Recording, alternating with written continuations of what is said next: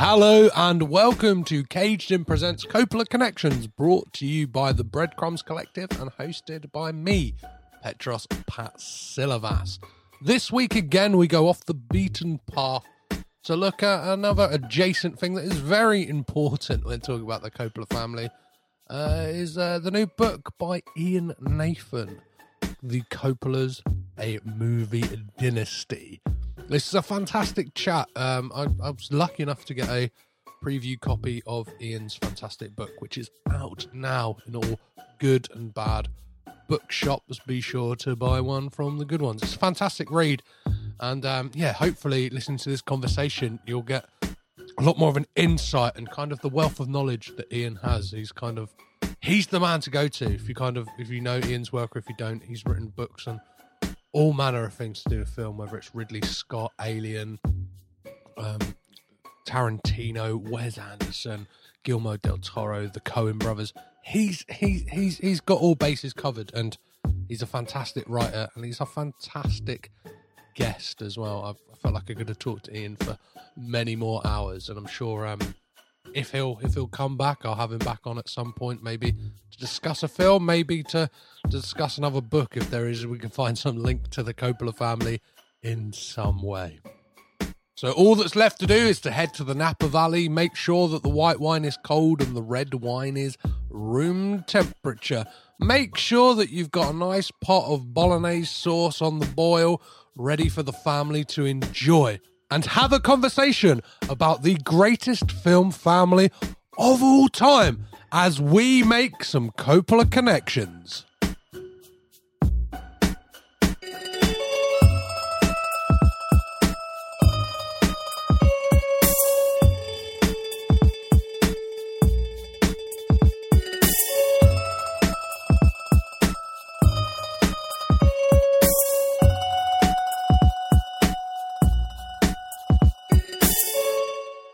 As a fledgling Coppola scholar, I'm thrilled today to be joined by the real thing, a man who has quite literally written a book on that subject.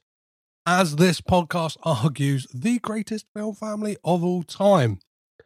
It's, of course, journalist, documentary talking head, blogger, and writer of many books, including aforementioned The Coppolas, A Movie Dynasty. Ian Nathan, how are you today?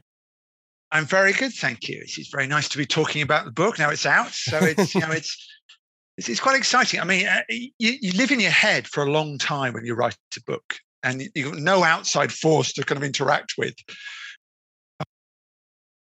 and sort of the relatives you bore. So it's a great release when the book finally comes out, and you get to talk about it, and it becomes more real in a strange way once you're live, and it's kind of speaking to people who actually read it. One of the things, like, I guess I really wanted to know, like, especially when it came to writing a book about the Coppola family, is, like, with a wealth of kind of stories and almost like books out there, was it a daunting prospect to kind of tackle as somebody who kind of almost have a collection, whether it's like Michael Schumacher or Peter Cowie books that are kind of like dedicated to certain films? Was it ever daunting to you to kind of like tackle that subject as well? Absolutely. The first place you get to is daunting. It's and as soon as you get some subject as big as Coppola, that you're almost dissuaded from your path. You know, it's like great minds have been there, great writers have been there. You know, Coppola himself is a wonderful sort of self-biographer. Every interview he's ever given, and documentaries, and all the kind of the stuff that's out there, sort of makes you fear. And you think, I'm just going to be treading in other people's footsteps. I'm going to be telling the same old stories. And you have to kind of get beyond that and use sort of certain kind of frames of mind to do it. So one of them is that no one has read me on the Coppolas. Yes. You know, for good or bad, this is my take on them. There hasn't been a fresh book on them outside of sort of academic circles, I believe. You may know better, but I believe for a number of years now. So it was a chance to bring them up to date and look back on the many great films from today, from 2021 and the world we're now in, and the movie world we're now in. So that kind of gave me some freedom. And working with the publisher, and they should take some credit, they were much more a driving force behind doing The Family and very much doing Sophia alongside Francis and looking at them from the idea of fathers and daughters and generations. And as you said, it's this incredible filmmaking family and trying to give it a theme. And the theme, it's a very obvious one if you think about the Coppolas, is family. Yeah. And he's made films about it. It's been the driving force of his life. And it's very much the driving force of Sophia's life and career as well. So I think, hopefully, I've kind of come at it with a slightly unusual approach and sense of trying to interpret the life and films through that idea of family and connection and where it's taken them. How did you go about kind of like narrowing it down? Because there's somebody who's like has kind of started a podcast looking at the entire Coppola family, like, and like the start of your book has the family tree, and it's almost like looking at it is again a daunting prospect because you start going, right, so you've got Talia Shire, you've got Nicolas Cage, you've got like however you want to look at it, you've got Jack Schwartzman, you've got Jonathan Schwartzman, like. Was it a thing of like I really need to keep it focused to this kind of core group and not kind of look to all them peripheries? Well, some of it's practical. You are given a certain amount of latitude by a publisher, but they're not going to give you endless pages and endless words. There are limits to what you can write. So you have to be disciplined at the level. And in a sense, that discipline then shapes your writing and your approach. I kind of knew from the outset, simply because I was really into them both, that I wanted Francis and Sophia to be the backbone of the story, because that's where the films lie. That's they are directors. In a sense, I'm better at writing about directors than I am actors and other kind of artists. And then I thought, in my head at the beginning, I was going to do lots of stuff on the family, huge amounts, sprawling saga. But it became quite quickly apparent that if you're going to write the story of The Godfather and tell Nicolas Cage's life story, you need about 4 different books at work. As you say, it's really hard. So I had to kind of program the book along certain lines and define it.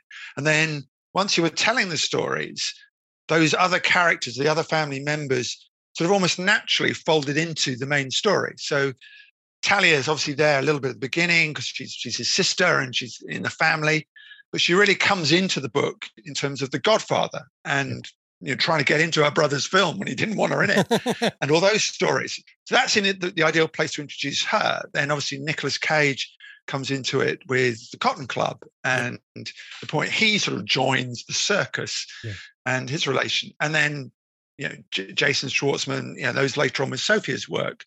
So it sort of was a natural way of doing it in the end, that I would concentrate on Francis and Sophia. They were my story, but you would feed off. And hopefully you kind of keyed into this a little bit. There's actually the other main character in the book is Eleanor. Yes. Although she's kind of a ghost in a way, because it doesn't sort of tackle her head on. For me, she's almost the hero of the story, because I think she has done more than anyone and endured more than anyone to hold it all together and to keep the engine going and to deal with Francis, which alone is a lifetime's work. But also she's her own person, her own artist, and has been frustrated, I think, along the way and fought against it. And I found her stories very moving. Yeah. And she's, again, we talk about sources and books out there. Mm-hmm. Her diaries are probably the best biographies there are on both Sophia and Francis. She's a wonderful writer and really precise and detailed. So I loved all that. It's always beautiful to see as well that Eleanor would have like shot a lot of like behind the scenes like features for a lot of like, even if it's like Sophia's, I think it's Marie Antoinette, like she's got a kind of like documentary that runs alongside it, and it always comes back to that thing you said. It comes back to family, and I think that is like the perfect angle to take on a book about I always make the joke on the podcast that it's basically like this crime family. Like, it is this kind of thing of like, and you do have that like Michael Corleone moment almost of Francis handing over the baton of the kind of like the family dynasty to Yeah. to Sophia in the late 90s. And I think there's that amazing clip at the Oscars, I think, when she won for Lost in Translation. You kind of see the ecstatic joy on his face of like how he was just bowled over. And like one of the things I wanted to kind of get your opinion on is obviously is the idea of nepotism in the Coppola family. Are you one to believe that it is like this dirty thing, or is it that kind of, I don't know, like almost you just want to see your children and your family succeed? It's an interesting point. I kind of saw it, as you say, it's a little bit like they are a crime family, and this is the family business. Yeah. And it's almost like she had to become a director. She had no other choice. She was brought into the family business. That's what you did, and that's what Roman has done. And you can't escape it. Also, I think art runs in genes. I think the talent, Carmine was very talented, and the grandfathers were very talented, Francis' grandfather. And that came down into Sophia and Roman, extraordinarily talented. And talent will out, it has to get out and do it. Yeah. I think obviously having Francis Ford Coppola as your father is a good thing if you want to get into the film industry. It's helpful. And his name and Zoetrope, produced her films, produced Roman's films, and have helped with Eleanor as well. So, yes, that's certainly true. But I think nepotism sells it all short. Yeah. I think it's almost like an instinct that they kind of had to do this. And family is so important to Francis that even the shooting of the films were kind of family enterprises. He brought in the children at a very early age. They were running about the sets as toddlers, almost. And literally, they were kind of running about the sets. Godfather Part 2, there's young Sophia scampering around. Yeah. So, it's a world you can't even escape from. What would have been more surprising, I think, if Sophia had gone off to become a physicist or a doctor. and did that, we would have gone, what the hell's going on? And she's so different. And this was very clear in doing the book. She's so much her own person, and she escaped the daddy's girl thing very quickly. Because I think she could see it ahead of anyone. She worried about it. And I think she almost was put off by the fact everyone would call her, oh, your daddy's girl. It's the only way you got to pick up a camera. And actually, very quickly, Virgin Suicides into Lost in Translation, we forgot. We kind of went, oh, she's our own filmmaker and she's doing her own thing. And a very different kind of filmmaker too. How would you describe those differences? Because there is that core thing that you mentioned again, and it comes back to family, that they both have these, and somewhat like whether it's that story that Gene Hackman's character has in The Conversation about being a sickly child is lifted straight from Francis's life, and then you look at Sophia's films and they all just feel autobiographical about what they've kind of been through. But where do you see that kind of, the differences in what they do? And again, both amazing at kind of adapting books or kind of other works. Yeah. You're right on that level, that the main subject in both their films is themselves. To a degree. They kind of, and I think Francis especially would say that is as it should be. Every artist gives of himself to the work. And, incredible, historical thing that he didn't want to make The Godfather, that he resisted it and hated it, when it's absolutely an outpouring of his own heritage and ideas and textures, and everything about it speaks of Francis Coppola, that you think, okay, how did that happen? But that kind of shows you what an artist he is. With Sophia, certainly, I think she's in a way even more personal, a filmmaker. She's even more sort of identified with her characters. And, Lost in Translation is a very autobiographical film. This is the Virgin Suicides. As to an extent is Marie Antoinette. I think all of her, certainly her first phase of films, are about hotels, living in hotels, which obviously she did for a lot of her life, and the world she lived in, which was both privileged and very lonely. And I think that comes out. I think also, and I hope this comes across in the book, I think a lot of her characters are based on her mother and her mother's loneliness. I think the Scarlett Johansson character in Lost in Translation is both Sophia and it's her mother. to a degree, things that maybe she was not conscious of. All artists are subconscious on many levels. Where they differ, Frances and Sophia, is obviously male and female comes into it. There is a male tendency in Frances' work. There aren't many female lead characters in his films. Peggy Sue got married and a few others, but he's a male-dominated world, and Sophia is the opposite. Also, she likes harmony in terms of the textures and also in terms of how the films are made. There's no one shoots action on a Sofia Coppola film. That's too loud. They just get going. So you can only shout if it's required by the script. No one else is going to raise their voice. It's going to be a harmonious world. Whereas Francis, it's just, if he's not making a film in a literal storm, he's got to make a film in a kind of self-induced storm. Yeah. And the chaos creates the art, and it sort of feeds into it. So Apocalypse Now, became a masterpiece because it was this kind of Vietnam to make, and he self-generated a lot of that. And then even onto like One from the Heart, where it's like he had this opportunity to make this small contained thing. It still came like spiraled out of control and became this like ridiculous thing where he's making the Las Vegas Strip on a soundstage at Zoetrope Studios, and I find all of that like fascinating. This kind of like, he feels like a director who needs to be like all chips on the table.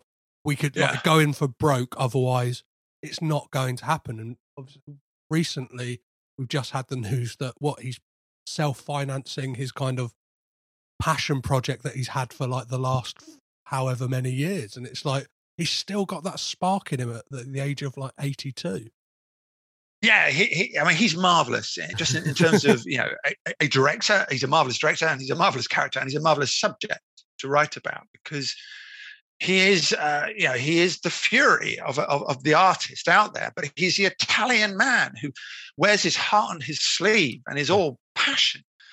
So in a way, his daughter is incredibly different from him. And he'll go into any project probably with the ideal of doing something small and contained, and the passion wells up and the opportunity wells up, and the gambler in him wells up. That if he's not taking the biggest risks on the biggest stage, he's not himself. They're great sort of historical stories of him and George Lucas, couldn't be more opposed, yet became great friends. Yeah. And Lucas is like control, discipline, store the money, small increments, do things that are commercially sensible. Francis is just charge ahead. Let's do it. Let's spend money we haven't got. Let's risk the whole family enterprise, risk the kind of the houses and the business to create the art. And it's a kind of romance in that. And as you say, 82 years old, he's still doing it. Megalopolis. He's going to put everything on the line to make it, the vineyards. And I'm sure Eleanor is saying, excuse me, Francis, are you sure about this? But it's wonderful. And I hope, from what I understand, it's a huge idea about building the utopian society and the forces against that. And he wants to build his own version of New York using CGI. So, I do hope he gets to do it, and it sounds incredible. But it's also that kind of thing. The one he'll never get to make is also a romantic idea. He's got a project always just ahead of him. It almost feels like he's got that same spirit of packing his family up in a car and driving across like America to make The Rain People, right? Like it's still like, no matter how famous and like the kind of accolades he's got, that like, yeah, he's got that spirit in him is a beautiful thing to behold. So I wanted to like rewind a bit, and where did the kind of germ of the idea of this book come from? Like, what made you tackle it? It's several things come together, different ideas. One was, obviously I got into writing books, having been in Empire, and I moved into to being a film author, and sort of staked out a territory of doing directors. As I said earlier, I find them easier to write about. The marriage of sort of the technical side with the artistic side, and some, and the personal side as well, just seemed to appeal to me. And I done, and a certain amount of it comes from practical decisions. Your publisher talks to you about potential subjects into the future. And they will know things about the marketplace as well. So they will come and say, well, X or Y will sell very well in Spain and France. Foreign sales are important. There's kind of like a boring kind of company element to it, finances. So that was part of it as well. Really, I think I got very engaged with the idea once we started talking about doing Sophia and Francis together. Like you said at the beginning, doing Francis alone worried me. I thought, well, this is a guy who's, there are some brilliant biographies out there. I'd read them and I thought, how can I better them? And I didn't want to do a kind of definitive Francis biography book because, that's years in the making and all those things. And there's a kind of wariness about him, how much you involve him and his estate and clearances. So once we got this idea of putting Sophia and Francis together and doing the family, it made sense to me. And that's when I got excited. And that's when what you do is then you put proposals together and have a chapter breakdown and you write a couple of chapters. I think my samples were on a bit of Apocalypse Now and I did a bit of Lost in Translation. I could show them both. Yeah. And of course, they change completely once you get your samples are completely transformed when you're writing it. And what was a very interesting thing with this book, as opposed to any other book I've written, is that very early on, I got a voice for it. And it was a slightly more novelistic voice than perhaps the stuff I'd written in the past. It was very much a story. Yeah. And that makes sense. And that came from the Coppolas. That came from the inside outwards. That once you wrote about this passionate Italian family, you had to apply a kind of passionate pace to it. Yes. You had to give it this sort of sense of a world unfolding as quick as it can possibly unfold. And that was very freeing. Once I kind of got that voice, I kind of knew how to write the book for good or bad. You had to then keep it going. The difficulty with Francis is once you've done kind of everything up to Rumblefish, they're all fantastic stories. You kind of get into, obviously Cotton Club is a great story and Peggy Sue, but once you're in Jack and things, you're like, how do you keep this all going? And, when he's just mainly doing things for the money. But in the end, it wasn't a problem. Because I had this tone of voice, because I had Eleanor and all these other subjects as part of it, it seemed to come quite easily. And I guess like the thing that your book is fortunate about is like obviously doing just a biography on Francis Ford Coppola, like going through that career, it can somewhat end on a whimper. Do you know what I mean? To kind of go from like somebody who kind of came out the gate, and even like later on, there are still interesting stories. Like we've kind of touched on One from the Heart. That kind of saga feels like it's something that could be a book all to itself. Like that kind of idea of he finally made the studio and then kind of gambled it all on this one film. And then I think it was Boyd Hilton when he was on this podcast said like, it feels like Francis Ford Coppola never really recovered from that period of his life, like creatively or kind of personally to some degree, of just like kind of, I don't know, achieving the dream and then losing it also quickly. So what does the research for a book like this look like for you? It looks quite dull because actually it's a lot of reading. And obviously I was writing during a pandemic. So I couldn't get to some of the libraries that I've used in the past. There's libraries in California and other places. So that was all kind of a little bit off the table. And actually, thankfully, a lot of the places I do use and have used in the past and different things had opened up a kind of an online facility. Amazing. To sort of get around the pandemic problems. And there are fantastic libraries of sort of newspaper cuttings. So once you've sort of done the Schumachers and the Coweys, and you've read all those books, once you've read Eleanor's diaries, and that became a very important resource. Obviously, you watch all the films again. Then you kind of go into the newspaper articles and the reviews and the things for the time. And there's a kind of, I don't know, a sort of way you sort of, everything expands outwards. So you read one interview and it suggests another interview. Yeah. And you get sort of weird tangential things that bring riches that you hadn't expected. And that's one of the challenges. When you come to subjects like The Godfather or Apocalypse Now, and even Lost in Translation and Marie Antoinette, there's so much being written, and terrific things written and very detailed things written. So you're looking for the tangential element to throw in, to sort of throw it open and to bring different. So I read Sam Wasson's book on the making of Chinatown. Amazing. And that's got a lot of fantastic things in it about that time and Robert Evans and Paramount that I could then sort of tuck back into the Coppola side of things. So Evans became a very important character in the book too. And then through that emerged an idea of, subtextually almost, that it's a Hollywood story. And what you hopefully see is how Hollywood changes. It goes obviously from the great sort of movie brat era and all that kind of chaos into the 80s and 90s, where the studios reasserted themselves, and it was the era of the blockbuster, and Francis was almost sort of alien to all that. Then into the kind of the early 90s, into the 2000s with the indie scene. And the new generation of filmmakers, of which Sophia was part and parcel. And right at the end, although it's only just sort of starting, streaming sort of happens. On the Rocks was an Apple film. And that money was just sort of changing. You see what Roman is doing. There's kind of a move into a different kind of thing. So it was almost a subtext, but I read quite a lot on just Hollywood history through those times. And then you pick up where Lucas was and how Finian's Rainbow was made and all that kind of backstory, and learned so much I wasn't aware of. I always like to look when it's somebody's birthday to see if there is, obviously with the podcast is Coppola Connection, see is there a connection to that person, just so I can I don't know, wheel out happy birthday to Jack Nicholson. And I think on that I found out that Francis Ford Coppola had done uncredited rewrites on a Roger Corman film that stars that stars Jack Nicholson or something like that.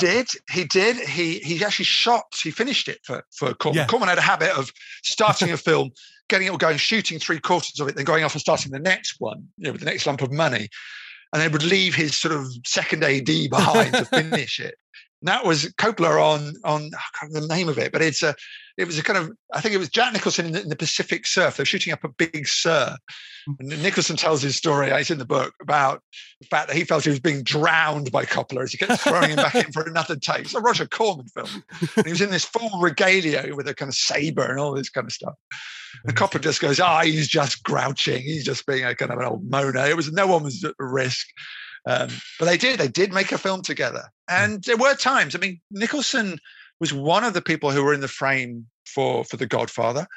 A bit of Michael Corleone, maybe. The thinking seemed to be it was more likely Tom Hagen at one point. That Nicholson. I think he read for it. I don't think it's a case of he nearly got it. I think there were a lot of people reading, and a lot of names in the hat at that point. But he does circle the world, Nicholson. So you're absolutely. Coppola is so present in film from about 1968, really to the end of the 90s. Maybe kind of a bit earlier than that. He sort of becomes a bit more of an elder statesman, but he's connected with everything that was going on. Spielberg, Lucas, all of that. He saw Star Wars. He's intimately connected with the creation of Star Wars. So I always pose this question to a lot of my guests on the podcast when we deep dive into a film, and it's a really throwaway, kind of silly question, but it is that thing of if they had to pick someone from the Coppola family to kind of keep their filmography and get rid of it, and then get rid of the rest of the family's filmographies. It always kind of so many times I've had that conversation about the Francis Ford Coppola almost being this nexus point of cinema, and if you kind of take him out of cinema history, you don't get Star Wars, perhaps, because it's kind of there's that great story of how I think it was George Lucas won a competition at UCLA to go on set at Warner Brothers, and that's Francis Ford Coppola was here's another guy who's under the age of 50 on set, who's bearded. I like the look of him. Come and join me. Do you want to join this kind of ragtag band of people? I've stolen a load of film. We're going to shoot this movie across America. Do you want to do a documentary? I'll find out a way for you to get paid. And that is the birth of George Lucas as a filmmaker, right then, right? Absolutely. And without Coppola being the driving force in all of that. None of that really happens. Yeah. I mean, I think certain things would have happened. Friedkin and those guys were all operating a bit separately. Mm-hmm. I mean, in true terms, Coppola isn't a movie brat because he's first generation. The movie brats came in with a sort of second wave, and Coppola was first. He was already working in the studios. As you say, he was on Finian's Rainbow when Lucas walked in and watched him at work. Fred Astaire musical. And I think he's so key. I mean, he's the catalyst in all of that. And if you take him out, then I don't think you even get Spielberg or Scorsese to the same level. Mm-hmm. Maybe they would have happened. But he was such a driving force in wanting to change things. And The Godfather was so important in terms of it was a commercial success. If it had been a flop, you don't get the movie brats. You don't get the auteur era. It would have folded. Yeah. Because The Godfather was a hit and all the studios went, we need some of that. We've got to bring in these talented young guys to create films like The Godfather. And The Exorcist as well, to a certain extent. But it was absolutely The Godfather that drove that.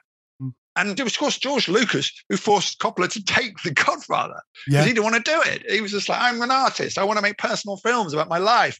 And there's Lucas going, they're locking in the gates of the company. The bailiffs are coming.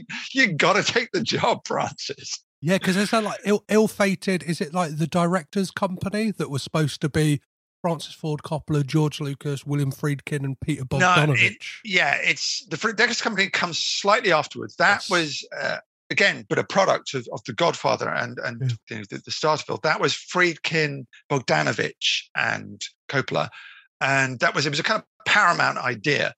We were thinking, well, if we're going to have auteurs doing it, let's have our own little stable of auteurs. We'll give them a load of money, and they'll hopefully come back with these kind of independent style films that would become great hits.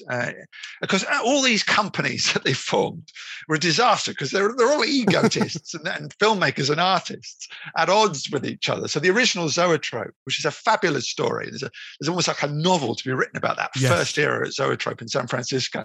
There's a wonderful documentary. Yeah, you've probably seen it. Yeah. Really good documentary about the craziness of what they were doing. People were sleeping under the desks because they were homeless and all these kind of mad things. I love that the focal point of that is that they had a cappuccino machine. That was like kind of the most like state of the art thing that they had, and kind of like put them head and shoulders above every other studio. It was like they're making cappuccinos over at Zoetrope.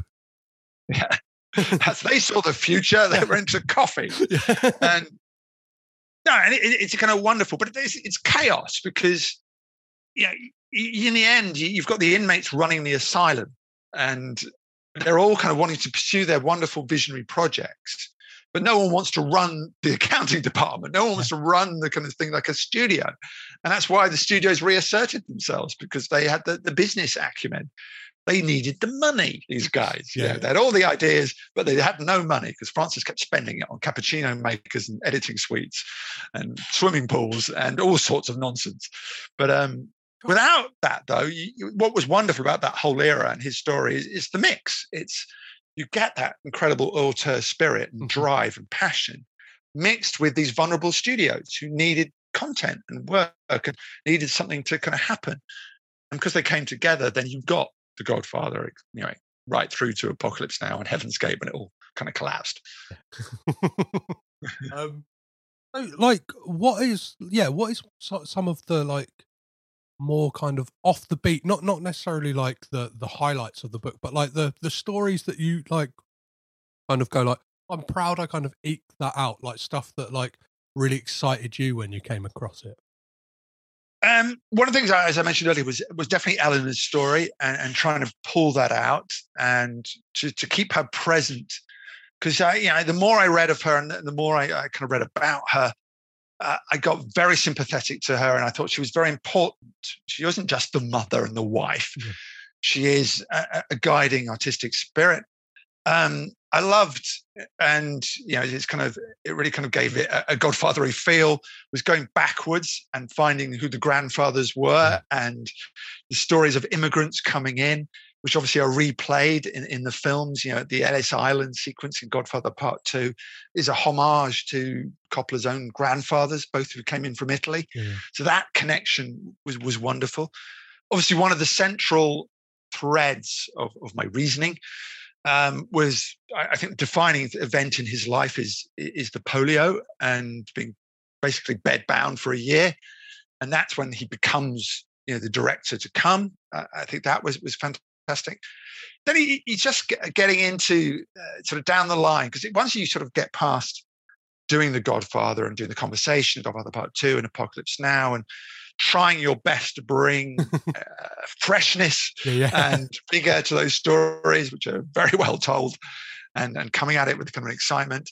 It was then looking at the later films and sort of trying to understand him in the prism of those films. I very much enjoyed writing about Peggy Sue Got Married, which I think is a really great film and a really different film from him. And then, he sort of denies it a bit. He says it was just a studio job, but it really is one of his films because, it's about an era. And I think that's his era. And he's sort of doing a different thing about history and memory. And all those things. I love that it's his one of like like a lot of those directors, like a lot of the 80s directors were doing their 50s film, whether it's like Bob Zemeckis with like the Back to the Future and stuff like that. And like, I love that Francis is a bit weird, and he let Nicolas Cage do that voice for one. Like, do you know what I mean? It is like this time travel, like almost, and it feels almost like a kind of 60s, like 50s film, like an old like Disney film, somewhat like a kind of Freaky Friday style stuff. I love Peggy. I've got a real soft spot for 80s Coppola. I'm kind of like The Outsiders and Rumblefish, I think, are like fantastic and stuff like that. But I think that stuff's just as interesting. And like you were saying, with kind of being worried to write about like that chunk of the 70s stuff, like as a podcaster, I get that daunting feeling, and it's the reason I've kind of put off covering Apocalypse Now. That run of films is the thing that what can be said that hasn't already been said. Basically, is that's why I'm more excited. Like, let's talk about One from the Heart. Like, nobody really talks about that film. Like, and it's probably like just as interesting a story as Apocalypse Now. And like, it's instead of, I don't know, kind of being out in the wilderness and going mad, it's then becoming almost this agoraphobic, maniacal man in a trailer trying to direct a film like that. And it's like that hangover from making Apocalypse Now and made him go the complete opposite way. Yeah, very much. He went from the outdoors film to the completely indoors film. I don't think anyone can miss that. I love there's a great, I'm not trying to teach you to sort of suck eggs, but there's a great story in pre-Godfather Coppola. The story from Corman through to Rain People. It's a wonderful, and he'd done so much. Yeah. We need to think kind of he was almost invented with The Godfather. And I suppose on a larger scale he was. But actually, he'd won an Oscar already for Patton, for the screenplay for Patton. He'd just been given this job. He wasn't an expert on Patton. He was just thought, because he'd written on Paris is Burning and gone to Paris to write this terrible bloated film. I even had to watch that. I wouldn't recommend that highly. He's only one of the screenwriters. It's a great bloated thing. Got some good bits in it, but it's not a great movie. But he'd been sitting in Paris writing this terrible kind of Hollywood historical drama. He came back. And studios are so short-sighted. They look at his CV and go, "Oh, he writes about military stuff, army history. Do you want to write Patton?" So he gets given. He goes, "No, I don't want to write Patton." They go, "Here's $50,000." He go, "Okay, I'll write about Patton." And of course, he does a brilliant job with Patton. He brings on these kind of meta ideas about the hawkish general. That wonderful opening of the film with George C. Scott kind of just talking to the audience. Yeah. And that's all Coppola. It's all him that sort of comes up with that. And I kind of really enjoyed that sort of stage of the career where he's sort of, you're a big boy now. It's such a exciting film. It's like a French New Wave film. Mm-hmm. And he's just out there. And there were so many things about that I didn't realize. They were just kind of on the loose in New York shooting it. Yeah. And there's the whole sequence in a department store. And one of the things they had no permission apart from they had to shoot at lunchtime, but they were going to keep the customers in. They weren't going to tell the customers. So all the cameras were in carrier bags and things. Amazing. And because they were doing a chase sequence, like running downstairs, they kept bustling into kind of poor old customers, these this New York department store, and apparently a fight broke out with the lead actor. And they kind of like, he had to fight back. They were just shooting. I'm sure Coppola loved all that, all that kind of freshness and vibrancy.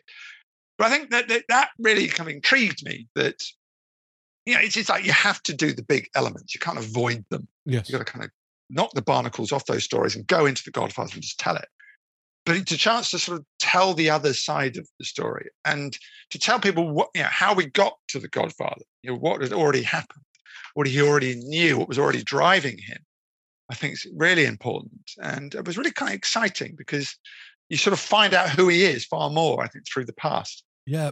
And he always suffers from that, like, Kubrick thing, when people like don't take in the thing that, like you said, like Kubrick is known for the Warner Brothers years, and it's kind of anything pre that, it's like, oh, what are that? Well, Paths of Glory, like, what's that? Like, even like Spartacus, is it Spartacus? Yeah, they kind of like a do you know what I mean? It's almost like it's not seen as a film de Kubrick. It's kind of like and it's I think Francis Ford Coppola in that era. And is it You're a Big Boy Now? Is it Roman Coppola who plays like the baby in like some of those scenes as well? I vaguely remember reading that somewhere. Or I think it must be Gio, the oldest one who died, because of the ages they are.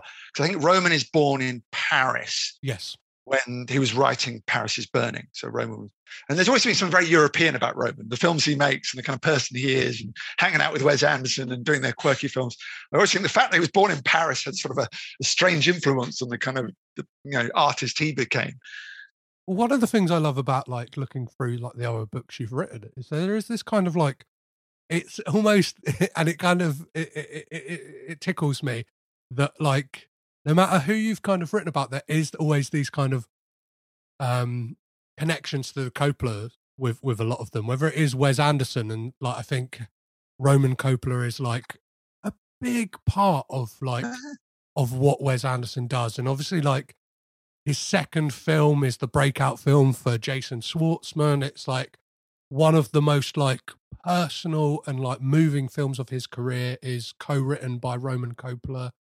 And like it's done a lot of like second AD stuff, whether it's The Life Aquatic of Steve Zissou or all you've got to do is look at the Darjeeling Limited and realise that Adrian Brody's character is basically playing an avatar for Roman. And it's almost like when you look at the Coppola family, it's there's a lot of like 3 siblings a lot of the time. And it kind of like, you can see that thing of that story is siblings wanting to live up to the memory of their father, in this case like dead, but like you can imagine like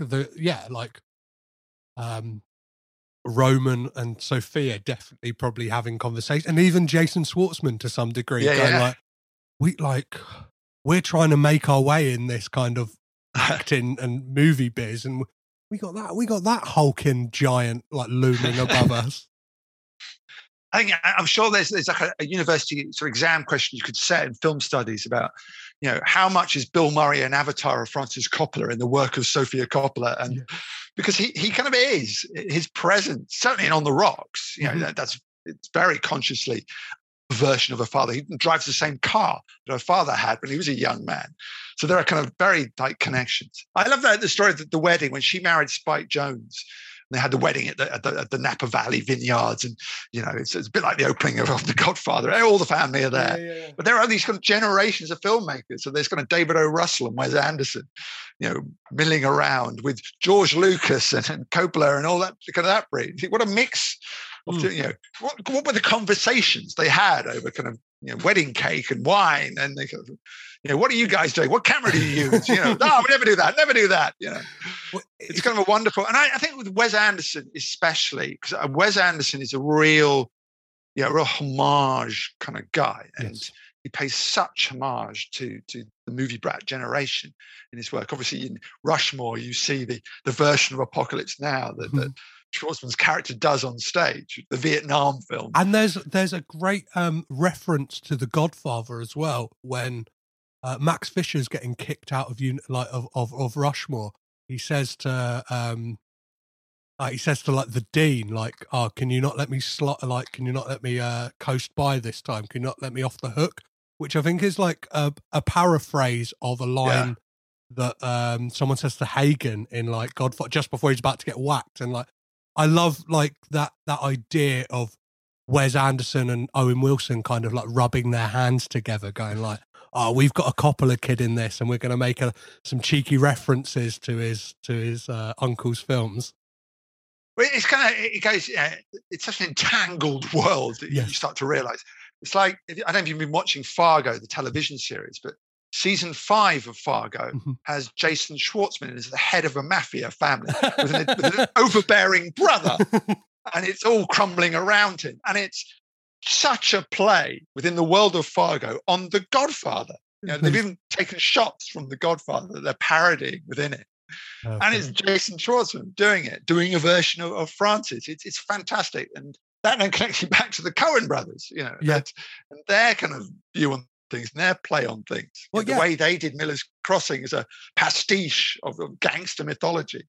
Yeah, and obviously you've written a book about the Coens, and obviously there's that connection to Nicolas Cage and like Ridley Scott again. Nicolas Cage, which a film that I think is like, I find it interesting with Nicolas Cage with the directors he's worked with, because he's kind of like checked off some of like, I guess what a lot of people would argue like Hollywood's biggest directors, whether it is his own uncle or Brian De Palma, Scorsese, but a lot of the time it feels like he has worked in their in-between films to a lot of people. I guess like Matchstick Men, a lot of people would like, do you know what I mean, kind of skip over that one as like, that is like the one for me kind of film, as opposed to the like the studio film by Ridley Scott, stuff like that. Yeah, I don't think Ridley would see it that way. I think he's very proud and I think interested in what he did with the Matchstick Men. I think he did it because he really wanted to break and test himself in an arena that he wasn't confident or necessarily confident in. He'd done all these huge films and he knew the epic and he knew science fiction. But here it was almost kind of a new wave comedy, drama, crime movie that hearkened to a little bit like what was going on in the early 90s with Tarantino and that kind of force that had come into Hollywood, and obviously Tarantino, who I've written about, dated Sofia Coppola for a little while. So there's that little entanglement. And I think where Matchstick Men came in, he just wanted to do something a bit European, although it's set in America. There's sort of bits of Jacques Tati in the performance that Nicolas Cage gives. It's that kind of weird European comedy feel about it. I really like it. I think it's very underrated. Yeah, and actually very moving. I really kind of, that scene at the end in the carpet shop, I find very touching. That in the end, it was a father-daughter thing that mattered to him. The money didn't matter. The con didn't matter. It was the connection. And that's what broke his heart. Yeah, I go, well, yeah, that is the thing. Like, obviously for the directors, it's not a case of it is like an in-between film for them, but I think it's like the public perception a lot of the time, because I guess like Bringing Out the Dead is like, for me, like a really like when people talk about that amazing run of Nicolas Cage in the 90s, it's one that kind of gets skipped over, and it's like, it's fantastic. It's like this kind of like, it's Scorsese and Schrader really getting back to that kind of dark underbelly of New York, but told through this weird story of a guy who's like a paramedic and stuff like that. Like, it's actually a terrific film. I actually saw it in New York, which is a great place to watch a Scorsese film. If you can, try and see a Scorsese film in New York. When you come out, you're like, oh my God, I'm here. It's a fantastic feeling. I love that film. I think it's one of Scorsese's best. And it is, as you say, it's a companion to Taxi Driver. Yeah. In the sense of the lost soul on the streets and seeing the ghosts of the people he couldn't save. I mean, he's a different character to Travis Bickle, but he's incredibly intense. And it's Cage's, I think these days we get caught up a little bit in the kind of Cage's quirkiness and what kind of crazy thing is he going to do next? And how crazy is the film going to be around him? And we forget how subtle he can be and how moving he can be and how he can be absorbed into the film around him. If you watch Bringing Out the Dead, there's no doubting it's a Martin Scorsese film and incredibly intense. And it's not like Cage comes in and turns it into the Cage show. He doesn't at all. He absolutely fits in with the world that movie creates.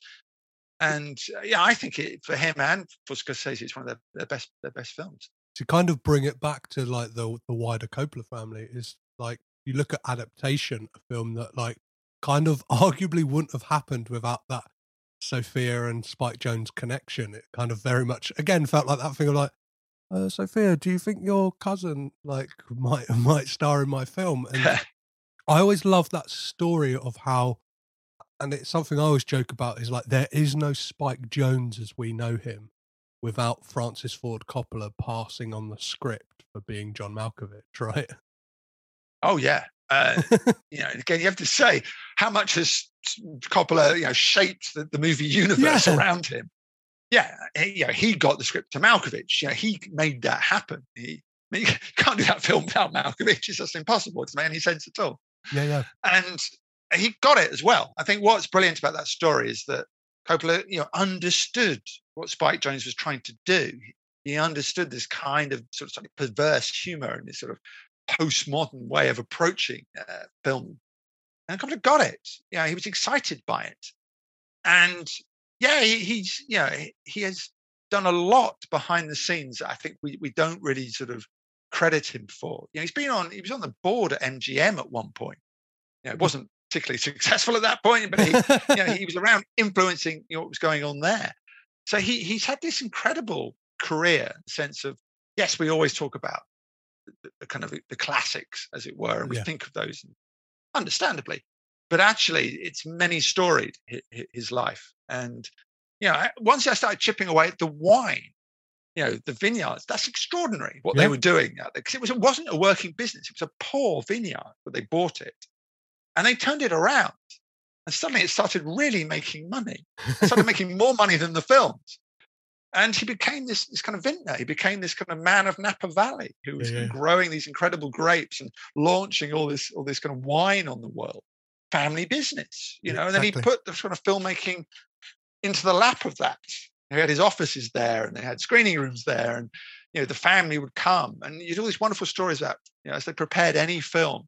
He would bring the cast up to Napa Valley to do the rehearsals there. Yeah. And in the evening, they would drink wine and he would cook them dinner and they would just talk about the world. And this was the way of sort of creating the family of the film before they started. Yeah, I love those the DVD extra. I think it's on a Miramax release, like a 2-disc edition of One from the Heart. And there's all this footage of Tom Waits at the Napa Valley house, kind of like talking about like how Francis wanted the songs and stuff like that, and it like really warms your heart. And you hear these stories of Francis like cooking like a big like bolognese for everyone like on set and stuff like that. And it's like, I don't know, you can throw away all those ideas of like nepotism and this guy who cares about money, because when you kind of like peel off the layers of it, he clearly doesn't care about money, because he's made so many gambles to the fact that like he could have taken the easy route and he's gone, fuck it, I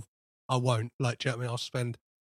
I'll finance it myself, and I'll spend however long in up in the Philippines trying to make Apocalypse Now. Yeah, I think you're absolutely right. He doesn't care about the money at all. He spends it so easily. He doesn't control it. I mean, it's what drove Lucas mad. It's like, why don't you care about the money, Francis? You've got to put some away. I mean, he loved luxury. Don't get me wrong. He loved big houses and swimming pools and parties and living the life, buying art. And he was extravagant. That's all part of his personality. But absolutely, he wanted to spend the money to gain control. Mm-hmm. To gain ownership of the films, to be the kind of the mogul figure who was driving the creativity.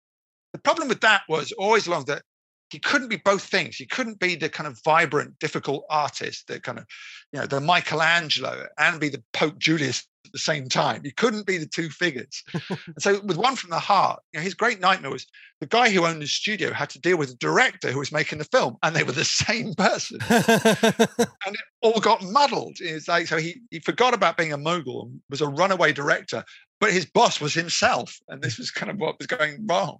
Yeah, I've recently found out a fact, like an intern or like a runner at Zoetrope Studios was David Fincher, and I always love that kind of like there's a seed that like there's no, do you know what I mean? Again, there's no Fincher without Coppola. It all kind of like as the more I kind of dig and like even though I feel like I'm a pastiche of myself, because obviously I've gone into a podcast going, the Coppolas are the greatest film family of all time. Let me prove it to you. Like, as much I'm saying that tongue in cheek, I keep looking back to it. I'm like, oh, there is a lot of connections to say that they've done. Do you know what I mean? They've they've done. They're kind of proving it. So like, is there any latter day Coppola films that you do enjoy? Is there kind of stuff that you would recommend people check out? Because I know it kind of gets lambasted a lot of the time.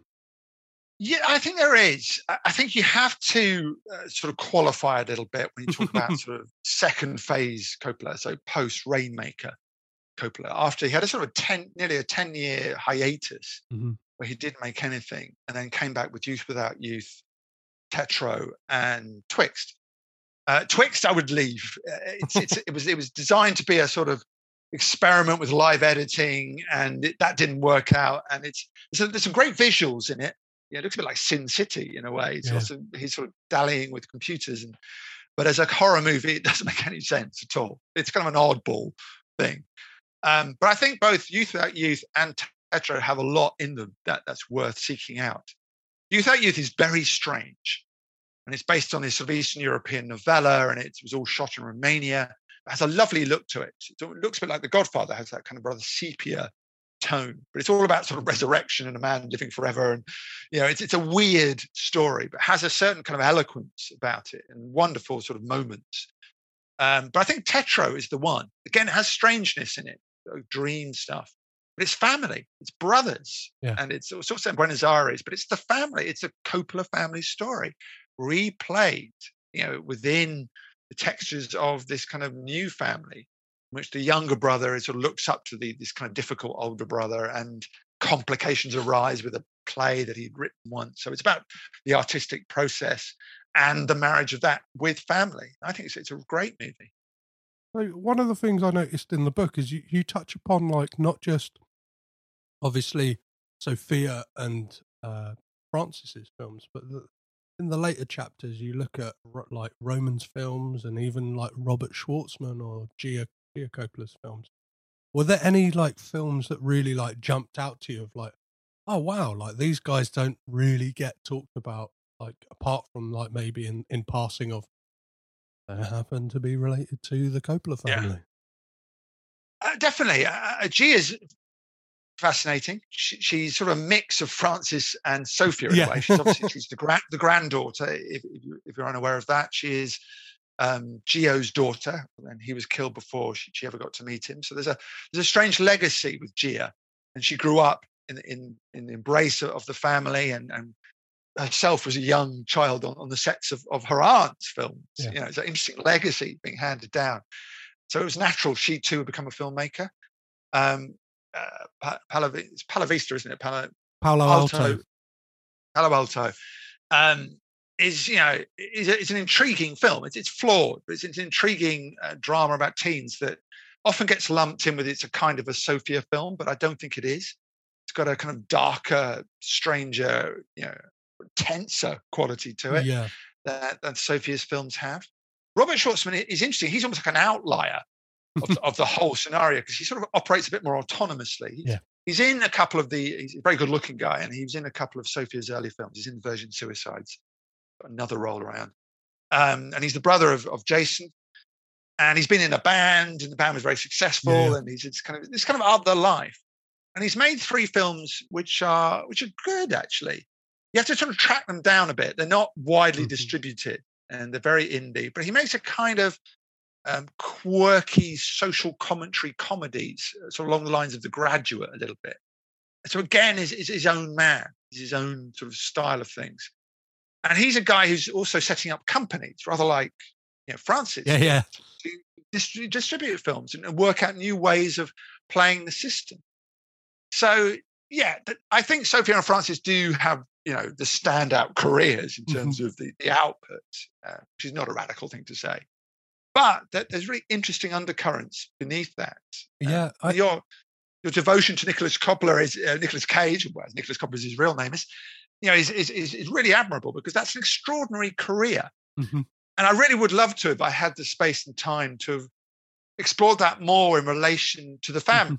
How much is he trying to break away and doing a different thing? How much actually can you see elements of the family in his choices and work? Yeah.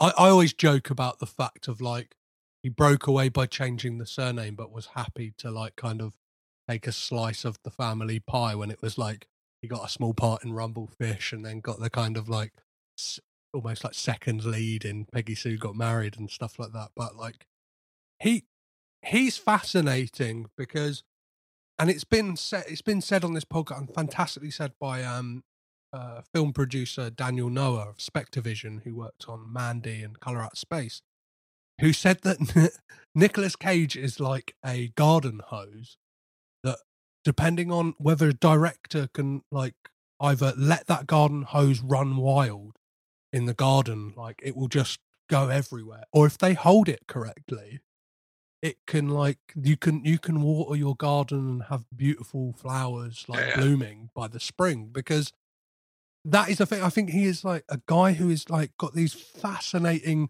ideas, and like everyone I've spoke to who's ever worked with him has these like stories of no matter what the budget is, he will come on day one going, I know the script back to front, I know everyone else's lines as well, and I've got this list of things I want to do with the character. And in Colour Out Space, his thing was like, 'cause each member of the family has a different like reaction to the color, and his is like a thing of smell. So throughout the film, he's like, oh, like, can you smell that? It smells rancid.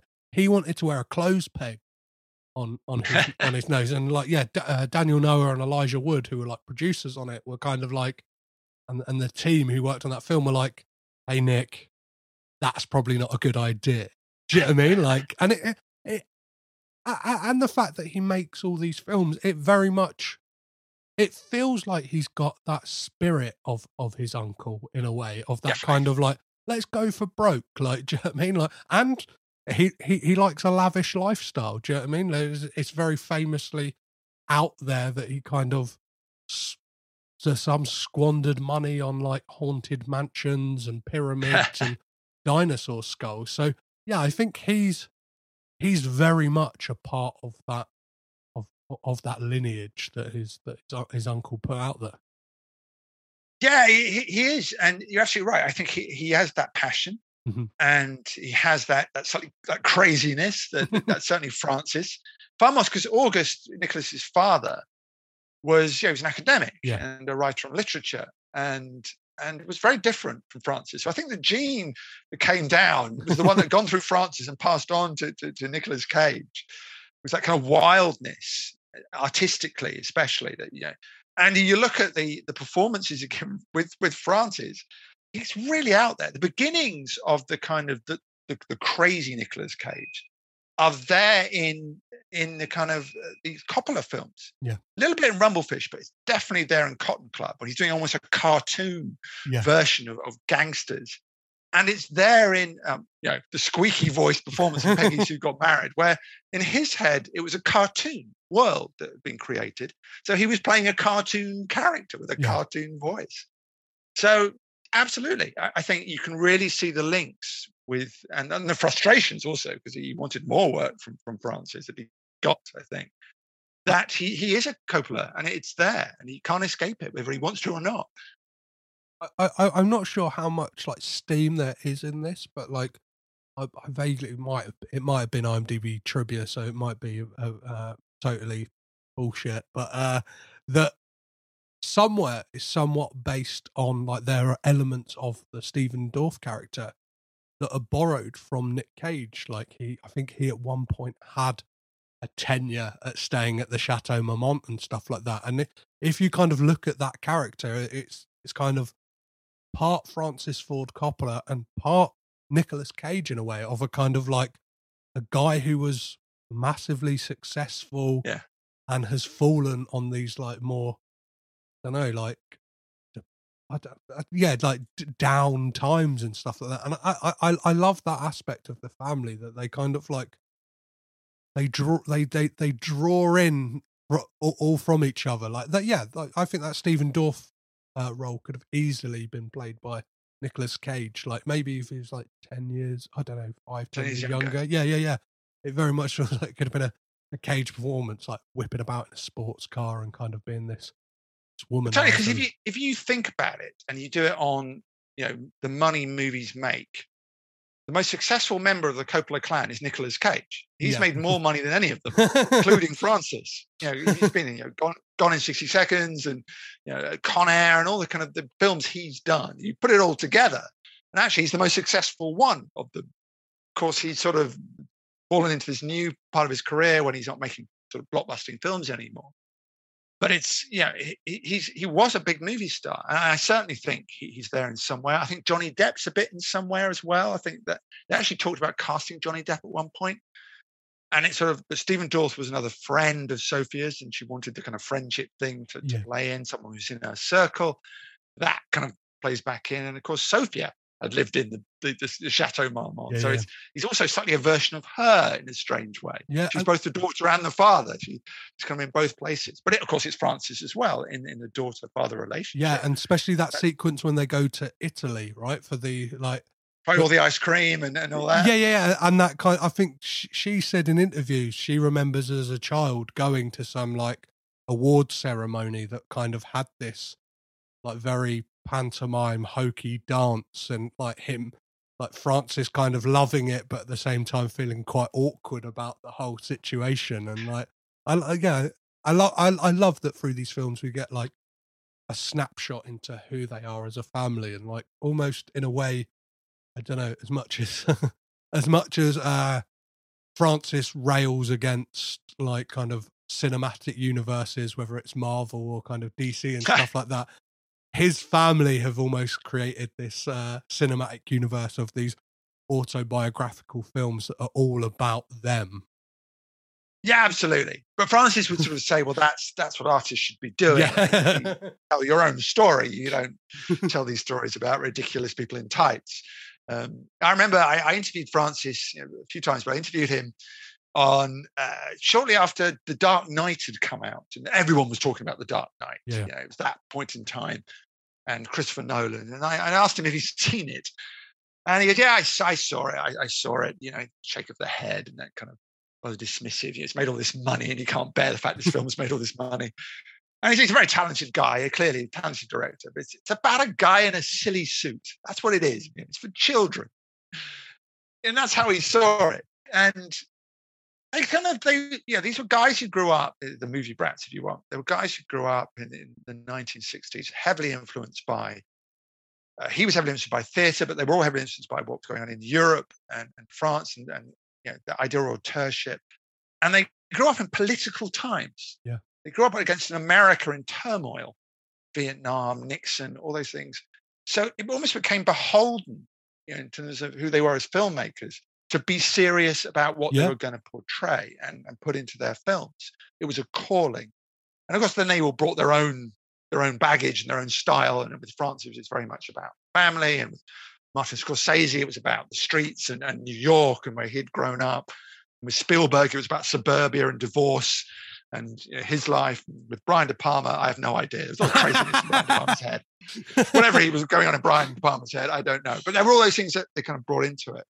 So I suppose they would look at the current generation and think they're just technocrats. They're just guys who knew the technology and know the talent, but just want to make far-fetched, blockbusting superhero films. And Lucas and Spielberg, certainly have, a lot to blame for this kind of change in Hollywood and flow. But still, even Lucas, I think, made personal films. The Star Wars films, his original 3, are quite personal. Mm-hmm. I always think of them as they're kind of like American Graffiti mixed with THX. You get all the style of THX with all the warmth of American Graffiti, like a Venn diagram. In the middle of it, you get Star Wars. That's kind of like that kind of 60s warmth and kind of Americana mixed with the cold, austere THX 1138, which is the Empire and the Rebellion. You put them together and you get Star Wars. But it's personal. I think that, superhero films are very popular and can be very entertaining. But I have sympathy with their viewpoints. I do, because I can't see Hollywood ever creating Apocalypse Now again. Yeah, I can't see it creating The Godfather again. And maybe those historical circumstances were unique. But right now, I think it's going to be hard for Lost in Translation to get made. Mm-hmm. Because it's, and Sophie is now working on a television show. And so, they're getting siphoned off because that's where the money is and the opportunity is and the creative freedom is. It's all in streaming and television. So I do think it's a point, and I kind of, when I hear these announcements that Marvel are making another 8 films and they're all going to slot in here and they're all interlinked and it's all marvelous. A little bit inside me dies. And I think, but I would give them all. I'd trade them all in, every single one of them, for 5 minutes of Apocalypse Now. I would. Yeah. I can keep 5 minutes of Apocalypse Now versus all of Marvel. And you can come at me, fans, if you want to come at me. I would do that trade. Yeah. It's a great film writer called David Thompson. I don't know if you know David Thompson. He's terrific. He's based in San Francisco. Knows Francis Coppola very well. He's written about him very well. He said once he was writing about Blade Runner. He said, I would keep, he said, no, I would trade in all 3 Indiana Jones films, it was 3 at the time, for half an hour of Blade Runner. So I would do that trade. And I kind of get that. Yes. I loved the Indiana Jones films. They were very important films and they still are. And they fill me with great joy. They're wonderfully made films. So don't get me wrong. I'm not sort of saying they're Marvel films. But I get the half an hour because Blade Runner is so extraordinary and talks to me in so many strange ways that I need to keep Blade Runner, because that's the film lodged in my head in a way that those other films aren't. Yeah, definitely. It's interesting that move to TV because obviously, I'm not sure if you ever checked out Roman and Jason Schwartzman had with the director of American Pie of all things and About a Boy and Being Flynn. They co-created this show called Mozart in the Jungle, which was it's like one of those things. I got really into it last year as I started deep diving into this, and then it's 3 or 4 seasons, and then got cancelled or whatever. But it's interesting, and I think Roman again is another because I recently spoke to Sky Elobar who starred in The Greasy Strangler, but he reached out to me and was like, hey, I actually starred in 4 commercials that were directed by Roman Coppola. And I think he's this kind of, I don't know, he's the silent but deadly member of the family, I think. He's kind of ticking underneath. I think he owns a company. He's basically the CEO now of Zoetrope and stuff like that, isn't he? He runs Zoetrope now, and Francis has sort of handed it all on now. And really, apart from his own films that get produced under Zoetrope, doesn't have much to do with the day-to-day operations. I'm sure he looks in occasionally, has a coffee from the fine espresso machine and sort of dawdles around the desks occasionally looking at some screenplays. But in practical terms, he sort of retired from Zoetrope. And it's fallen to Roman. And Roman was an interesting character because he isn't a natural director. And I don't mean to say that he can't direct because he's made two films and they're kind of quirky and very interesting, CQ especially. And he's a great second unit. He's been second unit on all of Sophia's films and obviously worked on a lot of Francis' films. Had the kind of almost galling job of stepping in after Gio died, because Gio basically became the apprentice to his father. He worked beside his father, dropped out of school, worked beside his father in all his films.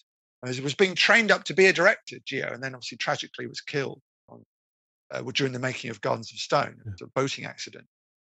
And it was Roman who had to step into that gap and become, sit beside his father in the edit suites and be the technical guy for his father. And I think he's been a facilitator. I think he has more of his mother in him, maybe, than his father. He's the facilitator, and he's a gentle and a gentleman kind of guy. He is an absolute backbone to Sophia. I think he's helped her write screenplays. He's a very good writer, Roman. Yeah. You said about Wes Anderson's work. Roman's hugely important in that. And runs the company and finds new ways for the company to operate. He's also someone who's interested in streaming and future, keeps all that buoyant. So he has that kind of calm, collected, kind of George Lucas-y side to him that says, keep the money safe. Let's not go running off doing anything crazy. And so it's been very important for the family, very important to keeping that going, but hasn't been the auteur, maybe, that Sophia has become. She's got more of her father in him, although she's calm as well, than Roman has. I mean, I suppose we hang out in the family, we went for dinner, we looked at them all, and we'd probably see Roman is very like his father in many ways. He looks a spitting image, right? He's like, absolutely. Yeah, and he loves going to Cannes, and he loves all that kind of side of it. So yeah, absolutely. But I think it's interesting that he didn't become the director. That was maybe that path, was something he just hadn't naturally wanted. Yeah, and even his writing, it draws back to the family, because in Moonrise Kingdom, there's the moment when Bill Murray and Frances McDormand are like talking to each other via like loudspeakers. Do you know what I mean? They've got like the bullhorns, like shouting to each other, and that is lifted from Roman's childhood. He's like, that's how like my parents would communicate around the house. And I guess it's that kind of like hangover from film sets. And they're like, well, that works on a film set. Do you know what I mean? We've got this massive Napa Valley mansion. Like, let's kind of round up the kids by like shouting through a bullhorn, like, Roman, get down for dinner. Like, we've got pasta.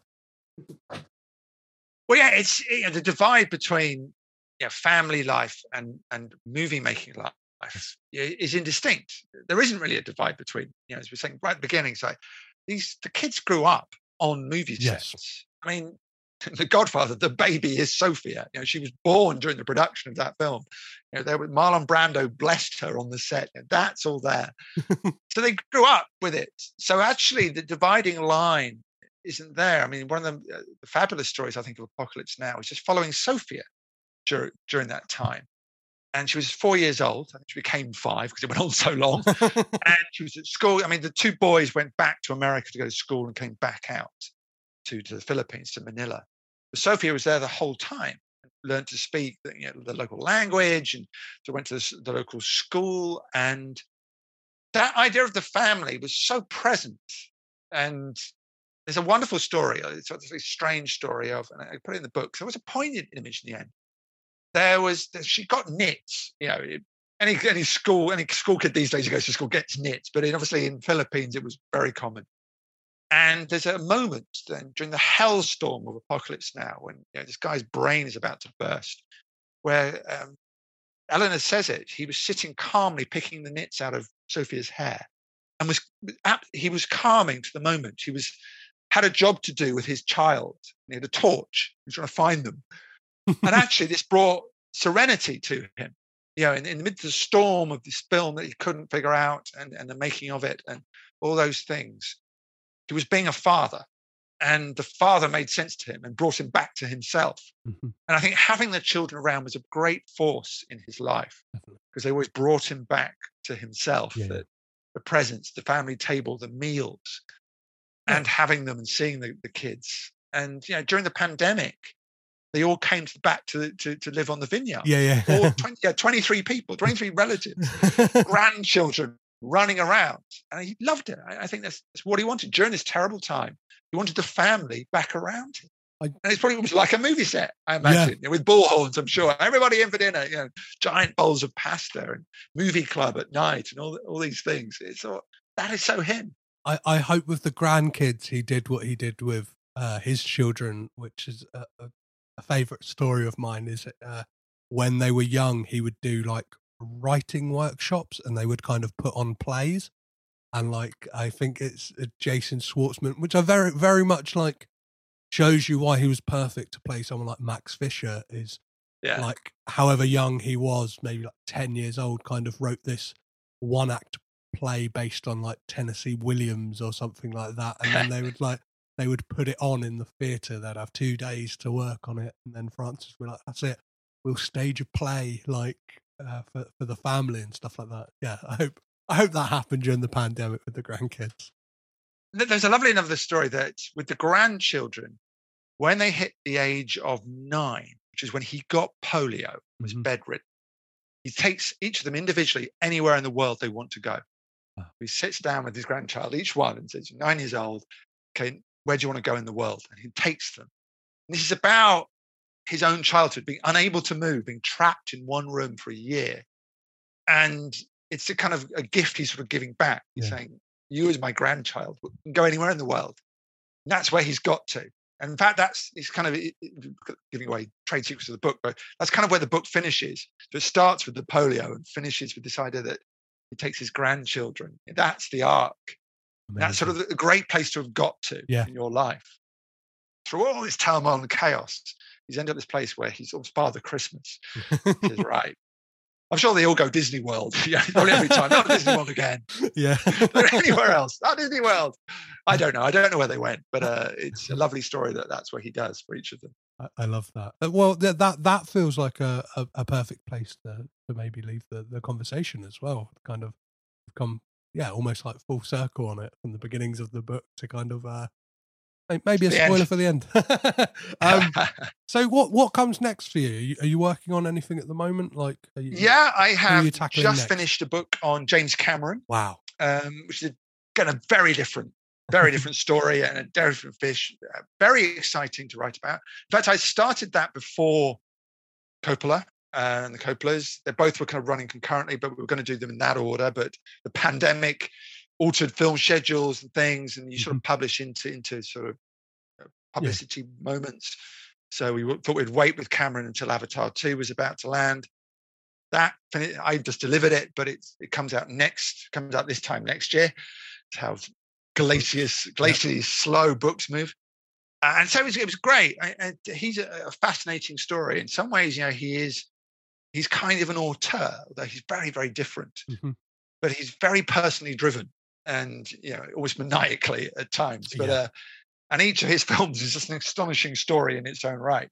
What kind of chaos and genius that went into them. Well, when you start looking at like James Cameron, like what is it like making like foam that can put out fire underwater, and like these expeditions that he kind of goes like self-funded to kind of explore the depths of the ocean and stuff like that. He's kind of like, I don't know, as much as people laugh at him, he's another one who is trying to push what cinema can do and what it's about forward, which like again it always feels like a perfect next book after Coppola, right? Because it is that kind of like somebody who probably would have looked at that as somebody who like was the first person over, do you know what I mean, over the top into be like, right, fuck it, let's make auteur cinema that's for adult, but at the same time like commercially viable.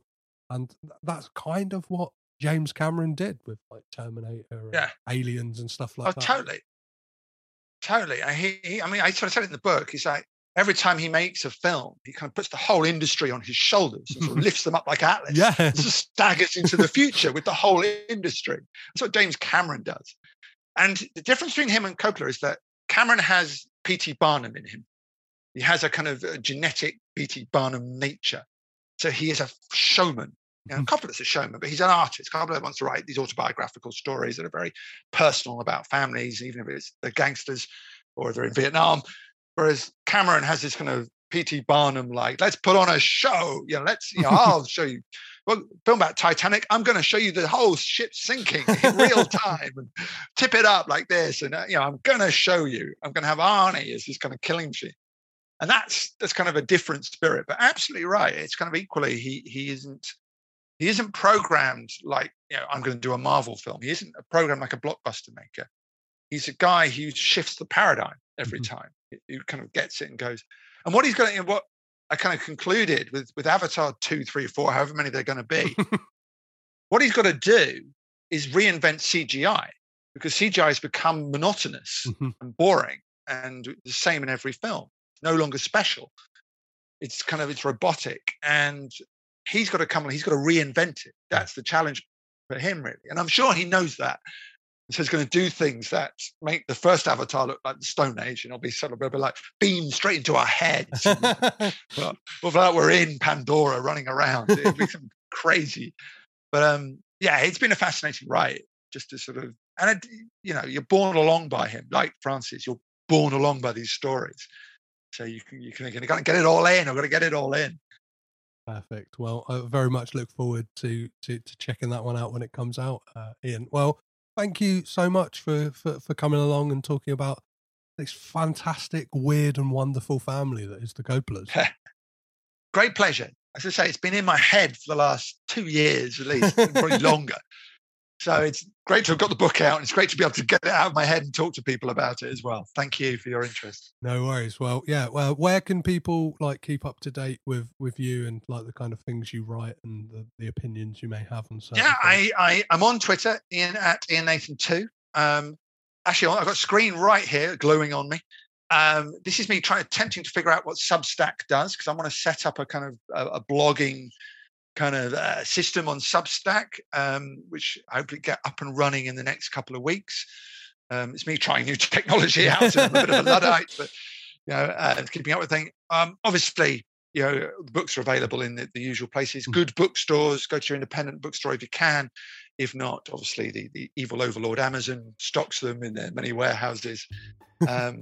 And it's I'm around about. If you're ever at screenings, just shout out, and I'm around. I'm there. Perfect.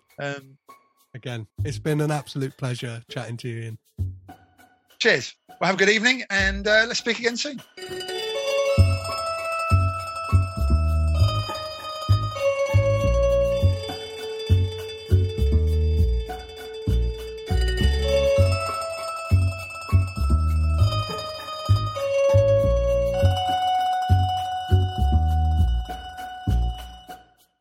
A massive thank you once again to Ian for coming and chatting to me about his fantastic book. And another little reminder to you guys as well to pick up a copy. I'll be sure to drop a little link in the show notes to show you where you could buy it. But if you can, remember, buy it at a nice local bookshop instead of that bald evil man who's shooting himself into space and feeling like he can get into the public's favour by shooting William Shatner into space as well.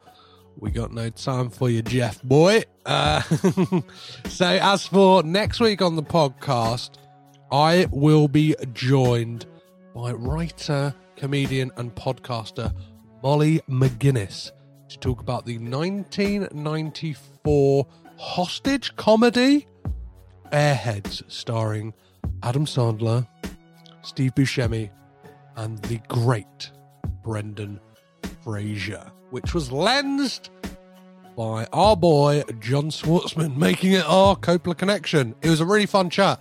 I recorded it just earlier this afternoon, the time I'm recording this, giving you a little insight into how the podcast works. So yeah, it's a lot of fun. So be sure to check out that one next week. If you would like to get in touch with the podcast, I would love it if you do. It's fun to engage, have a chat, have a chit and a chat about all things Nicolas Cage, all things Coppola, all things film in general. It's kind of been a weird one for me at the moment. It seems like Twitter is awash with James Bond and Dune chat, and something about them, I'm just not interested. So I'm kind of taking a back seat at the moment, trying to be like, I don't want to just have an opinion for the sake of it, because I'm just not interested. But yeah, you can find me on Twitter, Instagram, Facebook, and Letterboxd, all at Caged In Pod. Or if you would like to, I don't know, have a little bit more of a deeper conversation, or you've got a lot more to say to me, or there's something you want to say that you don't want on a social platform, that's cool. DM me or send me an email at cagedinpod@gmail.com. If you're listening to this thinking, you know what, I would really love to support Petros and everything he's doing with this podcast, you can. You know what, you can.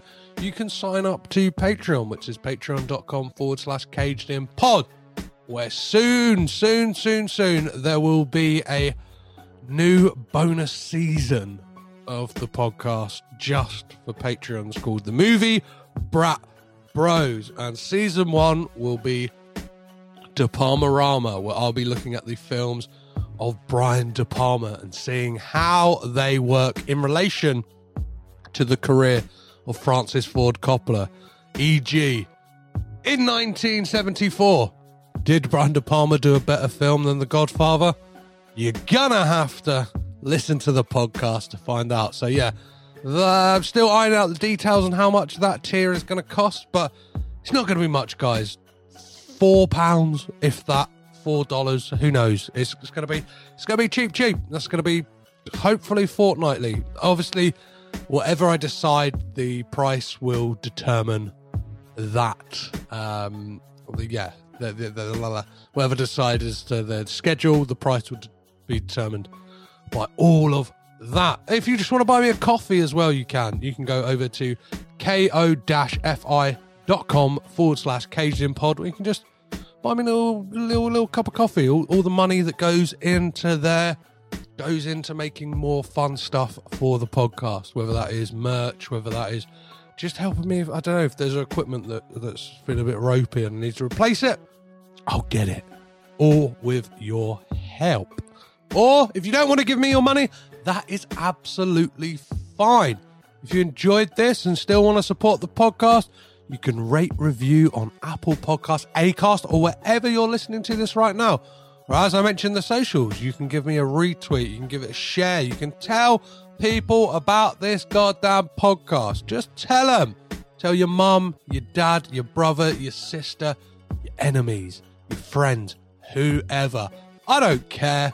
Just get them on board the Caged In train. So as always, guys, I have been Petros Patsilivas, your guide through the crazy world of the Coppola family tree. So remember to keep it caged in, and I will catch you next time.